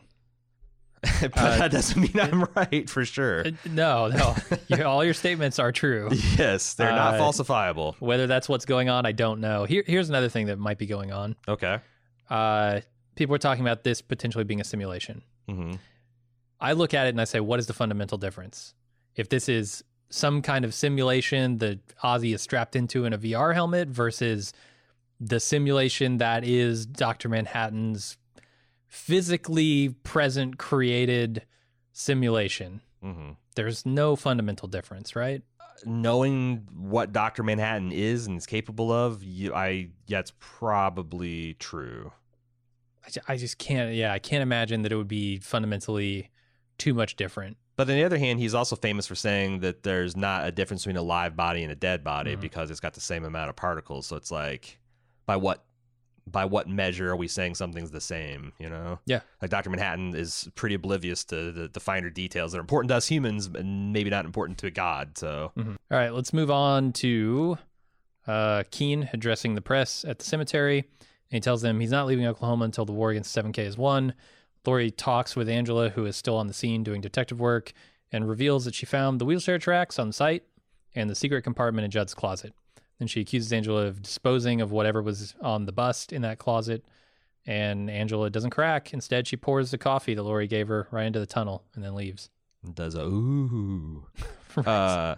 I thought it was funny that Keen, in his statement, I'm not a hero, the only reason I'm still alive is because of the heroic actions of law enforcement agents. He's talking about Angela. Yeah. Did he just out Angela? Who was there to witness that? Probably not. I was going to say, is Was a there police press only? there? There had to be press there, right? Was But it close everybody to seemed to press? be kept outside of the gates. Yeah. I don't know. And it seems like maybe respecting journalistic freedoms and is not high on the Tulsa Police But I mean, Department's do you have some priorities. moths flying around? It's true. Like taking pictures of Angela. Show me the moths. Yeah. The number of moths in the air, not zero. Never. Maybe they all burnt themselves out trying to get a picture of his body. Yeah. I love the scene between Lori and Angela. It has similar vibes to the Looking Glass scene, except Angela doesn't crack. Angela doesn't crumple under the pressure like Looking Glass does. Yeah, but she says something I think is fundamentally wrong-headed, where she says, like, men who end up hanging from trees with hidden compartments think of themselves as the good guys. I think that Lori thinks that what was on that bust was some kind of heroic costume. And then she says the people that protect them think they're good guys too. Angela knows the truth and is deeply disturbed by it. Plus, her grandfather is saying a whole bunch of stuff that was deeply disturbing. I think it's an interesting case where both of them are wrong about each other, but for very, very good reasons. It's going to be hard to talk them both out of. And yet, I think the sentiment that Lori is expressing is also true. No, that's of Judd. Like, absolutely, if he gets in that robe and goes to his fucking meeting, he thinks he's the hero. I still wonder, like, that's such a crazy thing that he had such a close relationship with Angela as a Klansman. Yeah, I mean, it's hiding in plain sight. It's the cover, right? Did I forget to talk about this? Is it a crazy idea that maybe we're wrong and it's not Judd who was the Klansman but Jane? Is this like a basic twist that we just assumed that the wife who directly worked for the campaign of Keen and, like, you know, doesn't seem like she knows anything, like, what if she is actually the one? But that doesn't explain why he would feel emboldened to go out at night without any escort or protection when cops are, like, back on the menu. Like, I don't know. It's just something I want to throw out there because yeah. You know, is it possible that Judd didn't know anything and it's Jane that was the snake in the grass? It's not impossible, sure. Yeah. I just don't think we have any information. Yeah. I just want to throw that out there. I'm covering all my internet points bets. Yeah. There's some really fun stuff in this scene too, with Angela popping out of that hole with those goggles on, which I thought was hilarious. And then a really nice shot at the end with you almost see into Lori through those goggles, right? Yeah. Where she's shown just framed in one of the lenses. Yeah. Plus, they also, the last time we saw that kind of framing was when Angela was scanning over Judd's possessions, and her eyes framed both the older Judd, or the older Crawford, and the younger one, bouncing him on his knee. It's an interesting framing device in that light. All right, moving on. Lori unpacks a giant blue dildo from her briefcase and recruits PD to use it on her, in his mask, no less. Whoa! PD uses it on her? Oh, fuck yeah, PD uses it on her. Is that canon? I saw him wearing the mask, but I didn't see the. Oh yeah, PD. You don't bust that out and then go to PD's hotel room without. That's Chekhov's dildo. What if she used it on PD? Huh? Oh, she might have used it on PD too. Yeah. All right. But that definitely went into someone. During the conclusion of this voiceover joke, all this is happening. And she sheds a tear over Dr. Manhattan's absence as this transmission that she's been giving from the Blue Booth network ends, and the message is sent to Dr. Manhattan. When she walks out of the booth, She is nearly crushed by Angela's car, which falls from the sky right in front of her. And she just throws her head back and laughs because what a fucking joke. We also found out that she's a platinum user of the Blue Booth, too. Yes. So this is not, this is a regularly scheduled thing that she does. Yeah, and she talks about how, why do I keep coming here and telling you jokes? Yeah. That's apparently her thing now. She just tells jokes to Dr. Manhattan. Like I mentioned earlier, this brick joke is an old joke that I had never heard of. You essentially set up the joke, you tell a non sequitur joke, and then in the end, you bring back the original joke and you crack people up with it, or you blow their brains out through their nose. Yeah, I saw one that. Are you familiar with the stick figure comic XKCD? That in one comic that a character just without anything else to do that threw a boomerang off screen, and like 459 comics later, it came back. Yeah, that's great. That's a classic brick joke. The joke is just that you forgot about it, and here it comes back. Okay, the big event, the giant blue dildo. No, the car falling from the sky. Yeah. First, do you want to talk about the blue dildo, or have we talked all we need? I mean, the only thing I think is interesting is that it's got a separable power source. Like, why are the balls power source? Yeah, like the balls of the dildo connect to, like, they're detachable magnetically. Like, I'm assuming that's the power source. Is that because it's a Manhattan power source? Like, what? Why would you have? I don't know. Is this outlawed Manhattan tech? That's what I was getting at. I don't know. It bothered me. It's like that's from a usability standpoint. Well, I mean, everything about this thing from a usability standpoint kind of bothers me. Like this. They have been rolling Manhattan tech back into the police force, so maybe this is standard issue. Police issue dildo. Yeah. Right. They use it. They actually use it to knock down doors. It's like a battering ram. It's a billy club, yeah. I wasn't sure why the balls were detachable. That's a good question. Interesting. And also, there's a couple people just made like Dr. Manhattan walked around naked all the time. I wonder if like the fact is that like it always got blurred out in news, and because we also know that Manhattan has a, it's a penis. It's not excessively big. It's not excessively small. It's just unless a penis. He's in Vietnam. Well, true. Oh, I guess that's the thing. Like, what is Manhattan's big penis? Or small? There are probably 500 versions of this thing, right? That's in true. All different sizes. You got Manhattan XL. Oh yeah. Manhattan, Vietnam God of Death version. Right. So it's like the size of a phone pole, the telephone pole. Okay, good point. All concerns with the toy are now withdrawn by me. Okay, then let's talk about the car. Okay. The car falling from the sky. It is incredibly timed. Because it is exactly 40 seconds of screen time between when she hangs up that phone and when this car drops. They say your message will reach Dr. Manhattan in 40 seconds or Mars in 40 seconds. Is this evidence of Dr. Manhattan having received the message? Is this a cosmic joke of coincidence? Why is she laughing? Is Dr. Manhattan in league with the Hooded Justice people?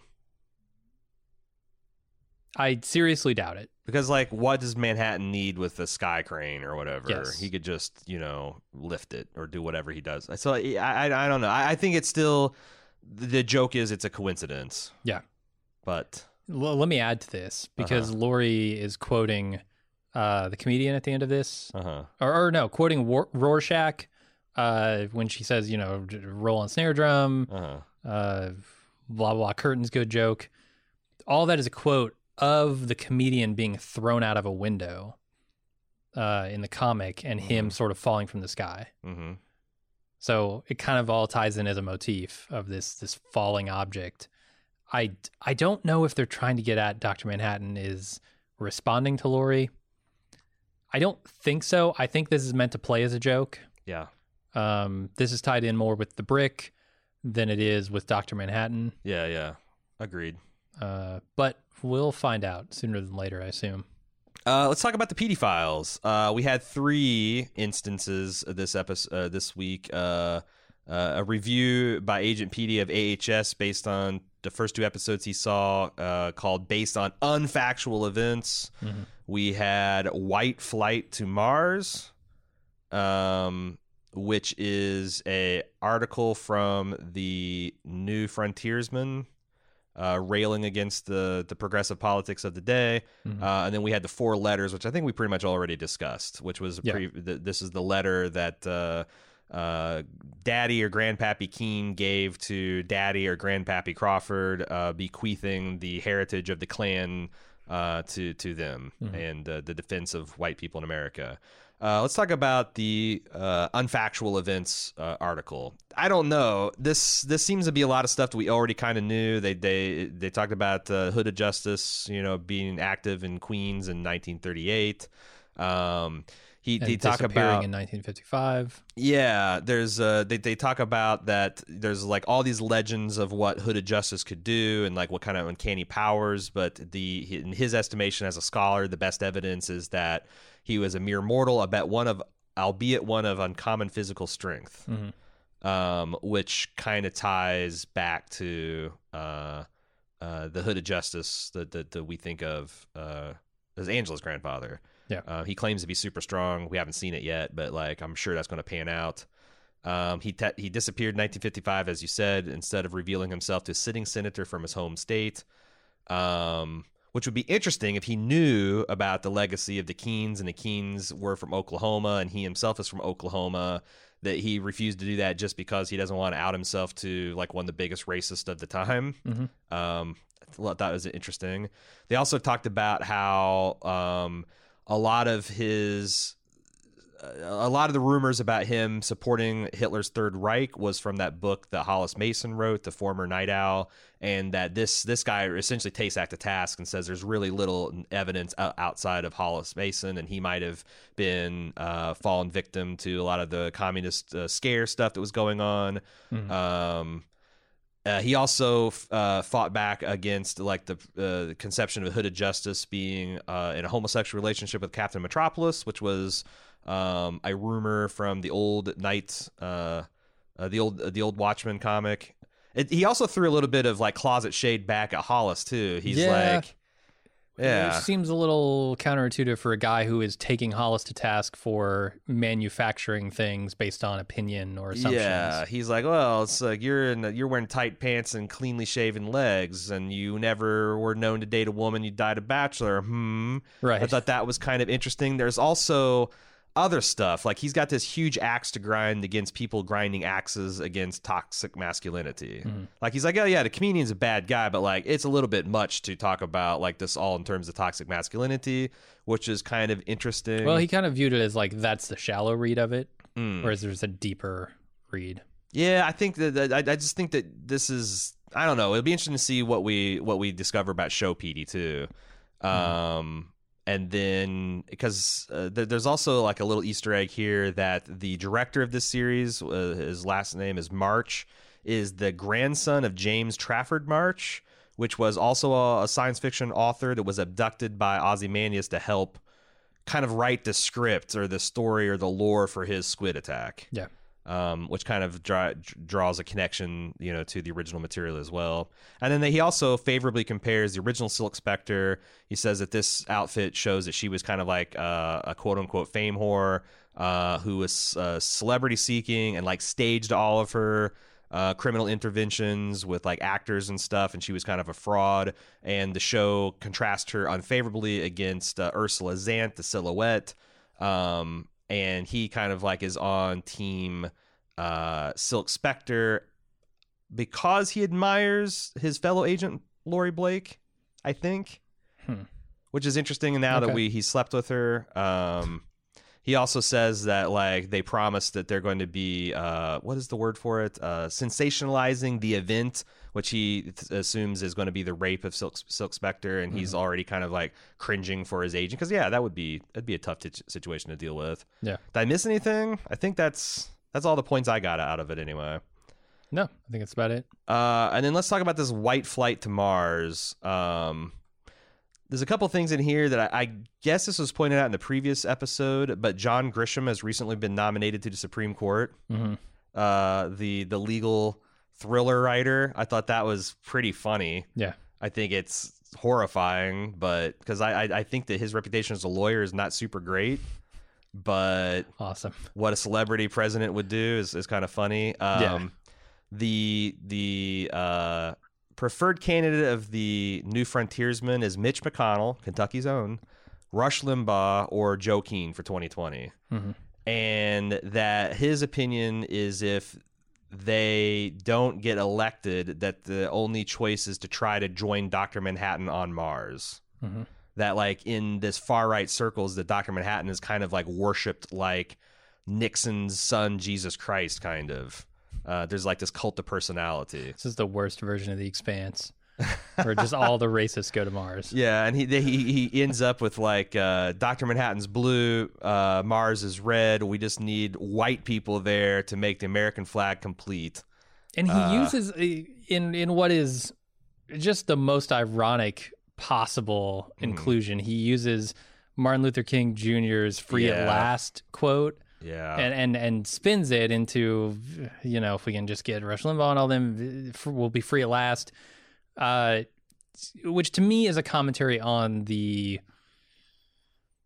sort of harmfulness of ignorance, because if this person was educated on what that quote actually is, I don't think they would include it, because they would see it as something that's anathema to everything they believe in. Or it's a cynical ploy to co-opt Dr. King's message and kind of start, because like this stuff happens like over generations, like the Daughters of the Confederacy, like the General Custer's widow, like all these ways to reframe history by the losers, and you take your eye off the ball and they're doing all this stuff against. It's like, Martin Luther King Day, find any politician, right or left, that does anything but deify the man.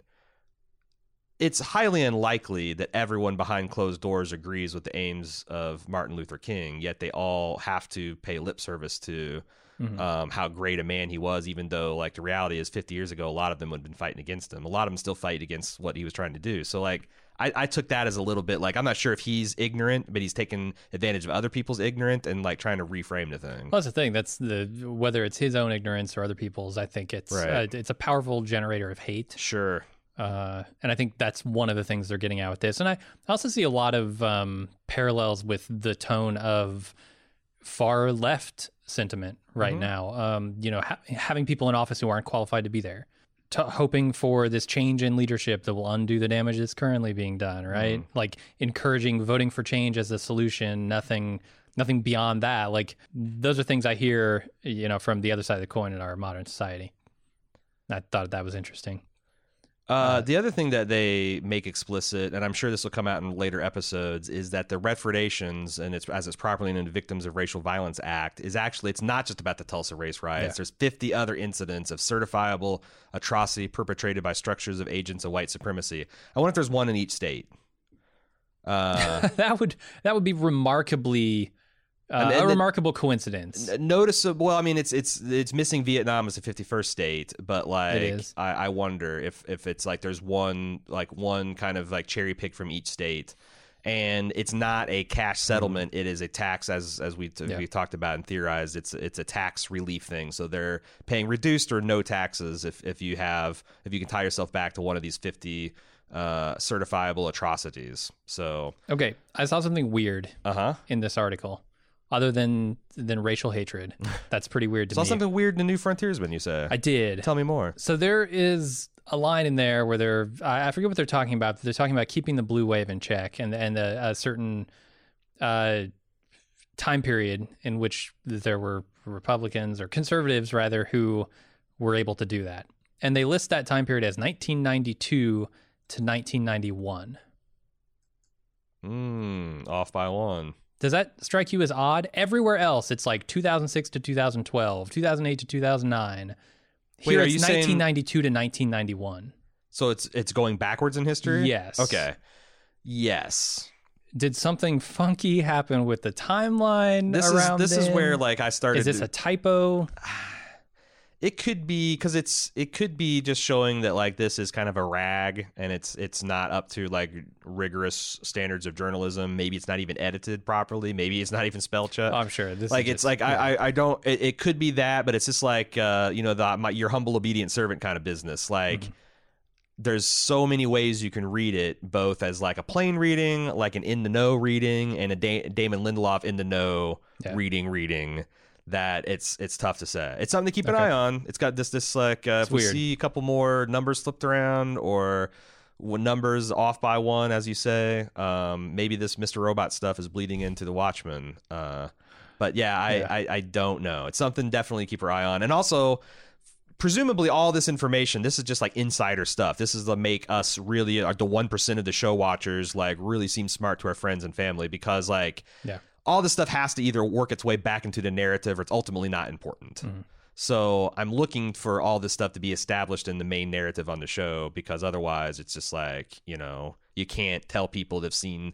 If you watch all 9 episodes, like, this doesn't make any sense, and the consensus is, well, you got to go back and read the PD files. Nobody's going to fucking do that. That's a failure. So this stuff is all interesting, and it keeps us like one step ahead of the game, but also it's got to make its way back into the narrative. All right, enough PD files. Let's go to the e-files that you can send in emails to Watchmen at baldmove.com. It's feedback. PD back. Yeah, anyway, Watchmen at baldmove.com or our forums.baldmove.com if you'd like to discuss your pet Manhattan prison Mars theory. First up, Mark. There's a miss from episode 2 I felt like you guys might want to address. The Max Headroom type man inside the kiosk that Angela spoke to at the Tulsa Reparations Center, Henry Louis Gates, is not only a real person and hosted a TV show, he's also a Harvard professor that was arrested for breaking and entering at his own home in Cambridge, Massachusetts in 2009. There's a big national stink about it because Obama said the cop acted stupidly. This led to the quote-unquote beer summit. Do you remember this thing? No. As soon as it said beer summit, it came back to me, where Obama, Biden, Gates, and the cop all had beers at the White House and kind of suss things out. Considering how much the show is dealing with racism and police, Lindelof has to be doing a bit of a nudge here. Yeah, no, I completely forgot about that. That is entirely something that he is suggesting. And good for you picking that up, Mark, and bringing it to our attention. Moving on to Evan. Holy shit, Laurie Blake's introduction was masterful. For those who have watched or read the source material, it's very juicy, but in its own vacuum, the way the writers used her to, 1, shake up all the characters we've already met, and 2, give some sizzling backstory to characters we haven't, was top-class writing. We already felt familiar with Looking Glass, Sister Night, etc. I'd even say those characters felt top of the food chain, but suddenly she arrives and gives the audience an entirely different view. We now see Tulsa's police practices and DOPA in a new lens. Looking Glass gets his methods questioned, the whole police force gets scrutinized, and just when I thought, man, she's almost too overpowered narratively, Sister Night pours out her coffee and effectively spits in her face. Laurie Blake is a phenomenal character, but most phenomenal was the way she was used to reframe everyone we've met so far, and I'm in love with this piece of television and Damon Lindelof. Nice. Yeah, I guess I appreciated that more on second watch, that she is kind of upending. Having this third force come in from outside is a tried and true narrative story to kind of break things out of stasis. Not that Watchmen was in danger of being in stasis coming out of episode 2. Do you have any comments, or should we move on? Moving on to Barry. I loved the episode and loved Jean Smart as Laurie Blake. It felt to me like she has become her father, the comedian, with her one-liners and dark sense of humor. As awesome as this was for all Watchmen and Leftover superfans, this felt like the first episode where not knowing the source material might hurt your enjoyment of the show. Do you agree? I don't know how to put myself in the proper perspective. Yeah, so it's like I was watching his Dark Materials last night, and I know usually when I watch a show, I just kind of like roll with everything. But like I found that since I know Cecily's doing the podcast and she's seen the movie and she's read the books, like I was constantly kind of pestering her with like, what's going on? Because I felt like I was maybe missing everything. And I don't know. I feel like that Lindelof is a skilled enough film writer that like all this stuff, like we are like if you've read The Watchmen, it's kind of like you're reading the PDF files ahead of the PDF files. So like you might have some clues about what's going on, significance, but like ultimately this thing will succeed or fail as its own thing if it doesn't require knowledge of the original material. But I don't know, because that's like saying you don't need to watch Star Wars to appreciate Empire Strikes Back. like that literally might be true, but you're definitely going to miss a lot of the finer points of the relationships between the characters and the world and whatnot if you skip ahead. So that's what I mean. I'm used to Hollywood projects when they are sequels, making sure everyone's up to speed because that's where the money is. But HBO historically hasn't given a fuck about what is profitable and what is popular, and pursue what is good as a good unto itself, and accidentally been very popular and profitable as a result. So I don't know. Do you have a better feeling on that, or No, but I got to say, in some ways, I'm envious of the people who don't have that background, because I am constantly looking for those connections. Yeah. Constantly getting in my own way to just understanding what they're trying to tell me with what's on the screen. Mm-hmm. I feel like if I didn't have that knowledge, I would be able to, like you said, just roll with it, right? Mm-hmm. And let the show present its information in the time scale that it plans to. Yeah. Whereas now I'm trying to get ahead of it. I'm trying to like suss out, okay, how are these characters related? Who are these people? What's going on? And it's more from the context of like, I feel like I should know this stuff, Right. as opposed to like, I feel like I shouldn't know this stuff and the show will eventually tell me. Yeah, and that's where I was getting at with that, like, talk about Cecily and his dark materials, is that, like, is the knowledge that there is this larger world that, like, you know, came before, is that impairing the people's enjoyment, where it's like they can't relax and just be like, oh, because, like, again, if you didn't know about the Watchmen and this was just a puzzle box show, then like all these mysteries would just be mysteries, and you know, like you'll try to guess and you'll try to make inferences, and the narrative will fill things in. But like, you know, if you're watching this and you know there's stuff came before it and you haven't, but again, I can't stress this enough. Watch the original theatrical release of The Watchmen, and you're going to get like 95% of the stuff, especially now that you're 3 episodes in. There's like, it's never going to be a bad time to go back and watch that movie, because it will catch you up with the majority of what you need. And honestly, if you want to go real super in depth, read the graphic novel. It will take you a couple hours, and you'll have read one of the great pieces of literature of the 1980s and one of the standouts in a genre, and you'll be fully equipped to do that stuff. So if it is bother you, then like there's no need to be in distress. Just you're just a 2.5 hour movie away, or about a 4 hour comic book read to being as up to date as anybody is. Barry concludes with, I got a Kevin singing karaoke vibe from The Leftovers when Angela sang at the funeral. Yeah, Lindelof loves to fucking do this to his actors. Is this something that was big in Lost too? Like sing-alongs and whatnot, or because there's definitely a thing in The Leftovers. I don't recall it in Lost, but it doesn't mean it didn't happen. Lost was a big show. Right. Yeah, what, 7 episodes or 7 seasons? 6 seasons, 25 episodes each season. Like so it's like 15 seasons of Golden Age type easily, of stuff. Yeah. Steven, it all makes sense now. Ozymandias is a captive of Dr. Manhattan on Mars. We saw Dr. Manhattan building Ozymandias' castle on Mars because that's where it actually resides. Dr. Manhattan's provided a kind of game preserve type prison that is safe from the Martian environment, and Ozymandias is attempting to escape the enclosure, and maybe Mars itself, by testing spacesuits on his clone servants. It also appears, though I'm less certain of this, that the FBI's intelligence to Ozymandias has been hiding out doing something in South America for the intervening years until 3 years ago. Since his cake has 3 candles when he's found and imprisoned on Mars. I think the second paragraph is in opposition to your first. That, like, you have to, like, I don't think it's going to be like half the time he spent on Earth and then half the time he spent in some kind of Martian prison. It's probably going to be all one or the other. And like I said, there's also, with the Damon Lindelof thing, is this initial reveal or these initial hints might be false flags themselves.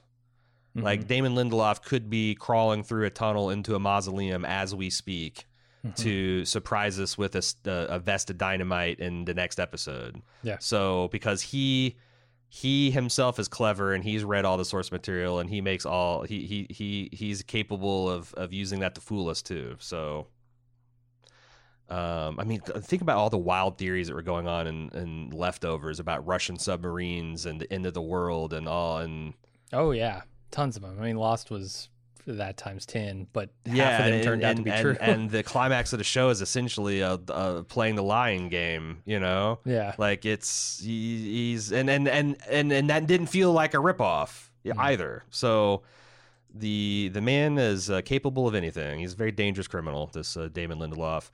Lauren, why do you think Pete is creating the Peteypedia? Is it his escape from his boring job managing the projector? Partially. But I think it's also he feels it's important. Okay, because here's my conspiracy theory. What if the Peteypedia is essentially the Rorschach journal of the post-Watchmen series timeline?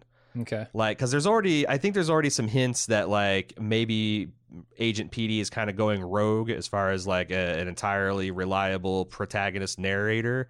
I wonder if, like, the Petey Files is some kind of crank website that's collected bits of trivia that backs up whatever is the conspiracy du jour that's going to be the result at the end of this Watchmen. I think that's a pretty cool theory. Yeah, because otherwise, like, where there's all these, like, yes, there's a lot of Petey in there, but there's also some unrelated bits of, like, you know, where did he get his judgment of, like, the pop culture stuff. Yeah. I think is more opinion-based than it is fact-based. And if you look at the dates, if he had in his possession this letter of Papa Crawford, like, that would be germane to the investigation that he and Lori are doing. So it's like, I think that there is, to me, it's starting to feel like this is something after fact being collected for some kind of posterity on some kind of conspiracy moon landing site than this is Petey's private web server that he's maintaining, just a list of things he's interested in. Yeah. But that's just, I have nothing to substantiate that, just as a feeling I've got. A quote from the New Frontiersman on the Peteypedia. Free at last, free at last. If we can get a McConnell or a Keene or a Limbaugh elected in 2020, we'll be free at last. Does this mean in this iteration of 2019, both Rush Limbaugh and Mitch McConnell exist? Yes. Mm-hmm. Also, I don't love the combo of Martin Luther King's Jr. speech and referencing those two men at the same sentence. Mm-hmm. Yep, it's a bad mouthfeel. It's like eating broken glass. It's not a great taste. Do those Dr. Manhattan phone booth exist in the comics? No.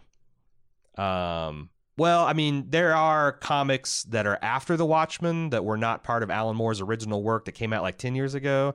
And I read the Ozymandias one, and I haven't read any others. So, like, maybe there's some of that in there, but in the comics, no, because Dr. Manhattan walked among us back then. Yeah, he only disappeared at the very end. But it is interesting, this Dr. Manhattan booth. It's like there's almost a religious cult forming around Dr. Manhattan. Like, this is like an absolution. This is like a confessional booth. Oh, yeah. I mean, those are prayer booths. You're essentially sending your prayers to God. Yes. Hoping he'll come answer them. Yeah. And it seems like there's, at least in the Watchmen universe, there's a lot of right wingers that are clinging to that concept of, Nixon's God coming to save them all. Yep. Tiang Paul, greetings from Dubai. I'm loving your Watchmen coverage. I wanted to write in and comment on the contradictory characterization of Lori Blake and how she's essentially comedy as an art personified. I really liked this take. And your instant take, A.Ron described her as a contradiction, and I think that's by design on two levels. The first is simple enough. As a second-generation Watchman turned anti-vigilante enforcer, she's the hero that lived long enough to watch herself become the villain. Secondly, and more interestingly, I've always been fascinated by the comedians and the old adage that those who laugh the hardest often are the saddest inside. Lori Blake, as she's been introduced, perfectly encapsulates this. Despite the hurt and all that she's been through, falling in and out of love with a literal god, etc., she's now quipping and throwing jokes out left, right, and center. But the genius in Gene Smart's performance is the nuance and sadness behind that. She's hilarious, but it's biting wit and cynicism. She even jokes about how she's essentially been in funeral attire the entire episode when she finds out about Judd's funeral. It's all quipping all day and handing of all of the Oklahoma PD their asses with their silver tongue, but coming home to nothing but the cold stainless steel of a military-grade Dr. Manhattan dildo. Then passionlessly fucking her subordinate. She's lonely, she's jaded, she feels left behind, probably a little depressed, and like any good comedian, uses humor, sarcasm, and wit as a coping mechanism. In doing so, she's indeed her father's daughter. Is that something that we or the show has made explicit enough, the central contradiction to Lori character herself? I know we talked about it in the preview podcast, but I don't know how many people even listen to that. What do you mean? Just like the fact that she used to be this she's the daughter of two famous costume vigilantes, the comedian and Silk Spectre, her mother, The comedian raped her mother in the early days of the Minutemen, the organization that was kind of like the loose band of vigilantes. She and then hated him for it, and now she has taken on his name. Yeah, and then at some point that like they had a later, after several years, a consensual sexual relationship where Lori was conceived, and that's something her mother kept from her for a long time, was a deep source of shame, and now that was something that like almost broke Lori, the finding all that out. But now Lori has taken her father's last name, Blake. Yeah, and I think the conflict comes in the interim, right, between like finding that information out.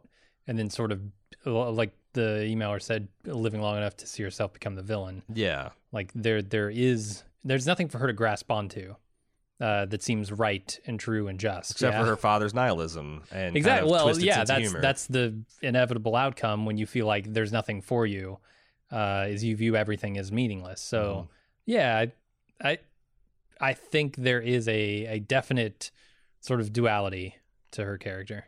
David sends in a message. I was shocked during Instant Cast that you did not love this episode. As a Watchmen movie lover, this is the kind of episode I was hoping for. I wanted to see what happened to the core group of characters. Clearly, Manhattan, Ozzy, and Silk Spectre are still bumming around, but what else, or who else do you think will show back up?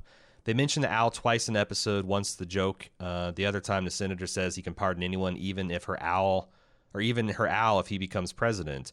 Do you want to see the old characters, or do you think the show is better if it mainly focuses on Tulsa and the modern day issues? Well, I think it will, even if we see the old characters. Yeah. I mean, it'll all be through that lens. Yeah, but I obviously want to see Dr. Manhattan. Like it's one of those things where I do and I don't, because like Dr. Manhattan is just going to make an outsized impact on the plot. He can't help it. It's like introducing a nuclear bomb that one character has. Like it's what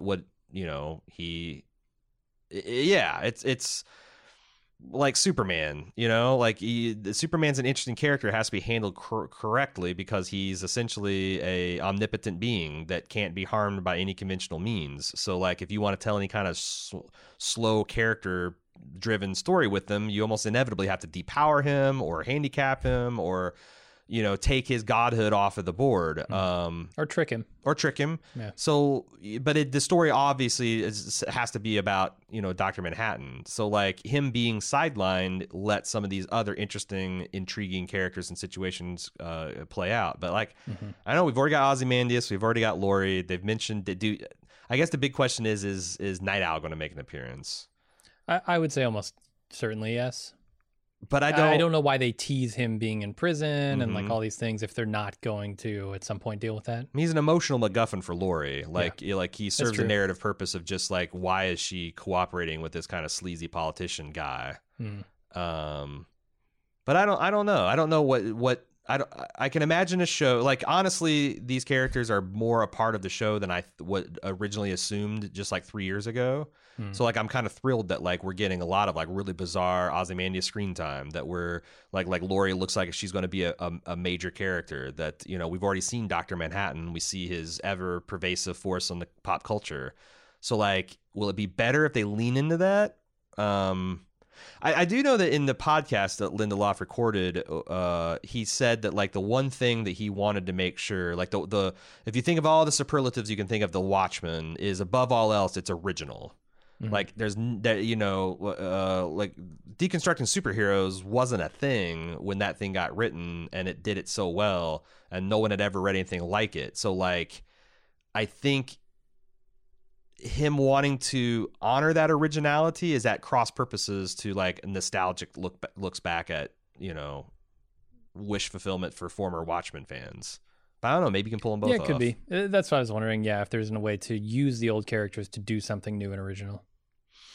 Omar from Alexandria, Egypt. In the instant talk, you mentioned that we have passed the speed of light since the service system says 40 seconds, which is not necessarily true. If the transmission started sending audio to Mars from the start of the phone call, when the system lady said the transmission was starting, or even in the middle of a 5-minute call, there'd be plenty of time for the 3-minute light travel, the time it takes light to travel to Mars, to have passed during the call itself. So when the audio ends, that last audio will reach Mars while the call would have already started over there and be playing well after the 3 minutes, since the call easily took longer. Yeah, that's a great way to resolve that. The only thing I don't understand is when she starts the phone call, the booth immediately says Dr. Manhattan is listening. But that could be like a marketing thing. Like, is that literally true?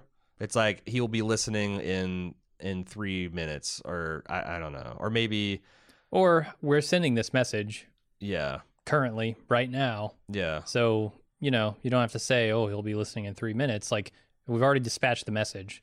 There's nothing we can do to take it back, so he's listening. Do you think this service is an actual, like, is this a service like, you can go and name a star after someone you love, and what you do is you get a certificate that identifies some star, and it's got like some name like NGC 77913, and it's now Jim Star or whatever you put on a certificate, but that is not cataloged anywhere but the company that's doing that. It's not like scientists will now refer to NG97631 as Jim Star. It's just... No, it's like buying lots on the moon. Yeah.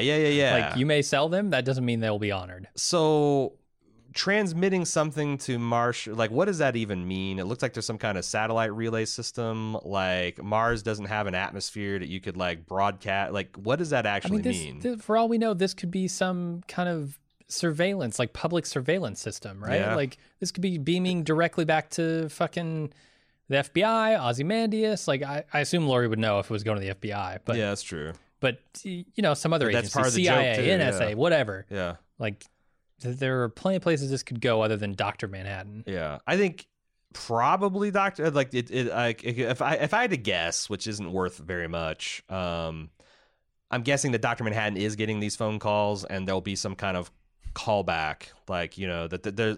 So comedy works in threes, and we have the brick joke. We had the literal brick joke of the car. We had the brick joke within the episode. For it to be honor that rule of threes, you'd have to have Dr. Manhattan come back as the ultimate brick joke to refer to something Lori said in this episode. So I like that idea, but that's just an idea. Yeah. And that is the last email we had. If you would like to send us messages to the blue booth, I will guarantee that we'll, unlike the unthinking, unfeeling, unhuman Dr. Manhattan, we will read everything we get. You can send it in to Watchmen at baldmove.com, and it takes about a quarter second of light speed to get that email into our box. And who knows? We will consider it for feedback. You can also get onto the forums.baldmove.com, and talk with your fellow fans about your theory. You don't have to wait for some unfeeling, unthinking podcast god. You can just get right there in the forums at forums.baldmove.com. And that's it. I am on pins and needles to see what's going to happen in episode 4. Yeah. Because, wow, like, we didn't really talk about the impact of the car dropping. Like, it's not Dr. Manhattan. So the people who rescued Will, why did they drop it there? Why did they drop it? Was it a complete coincidence? Was it an accident? Like, what? How do you explain to the police what happened to your car? Yeah, Angela. Yeah, that's what I'm saying. Like, it's another thing of, I feel like that this is like, not only is it a brick joke, but it's also like half of a decoded message, and Angela has one half, and Lori has the other. Is she getting an insurance check for this car? I seriously doubt it. Yeah. Will someone reimburse the parking lot operator for the giant craters going to be there? Nope. Yeah, we'll see. We'll see how the brick joke evolves. Hope you're there with us. Again, we have instant coverage after each airing of the Eastern show of The Watchmen at 10 o'clock or thereabouts. And then we'll see you here next Tuesday for the full cast. Until then, I'm A.Ron. I'm Jim. See ya.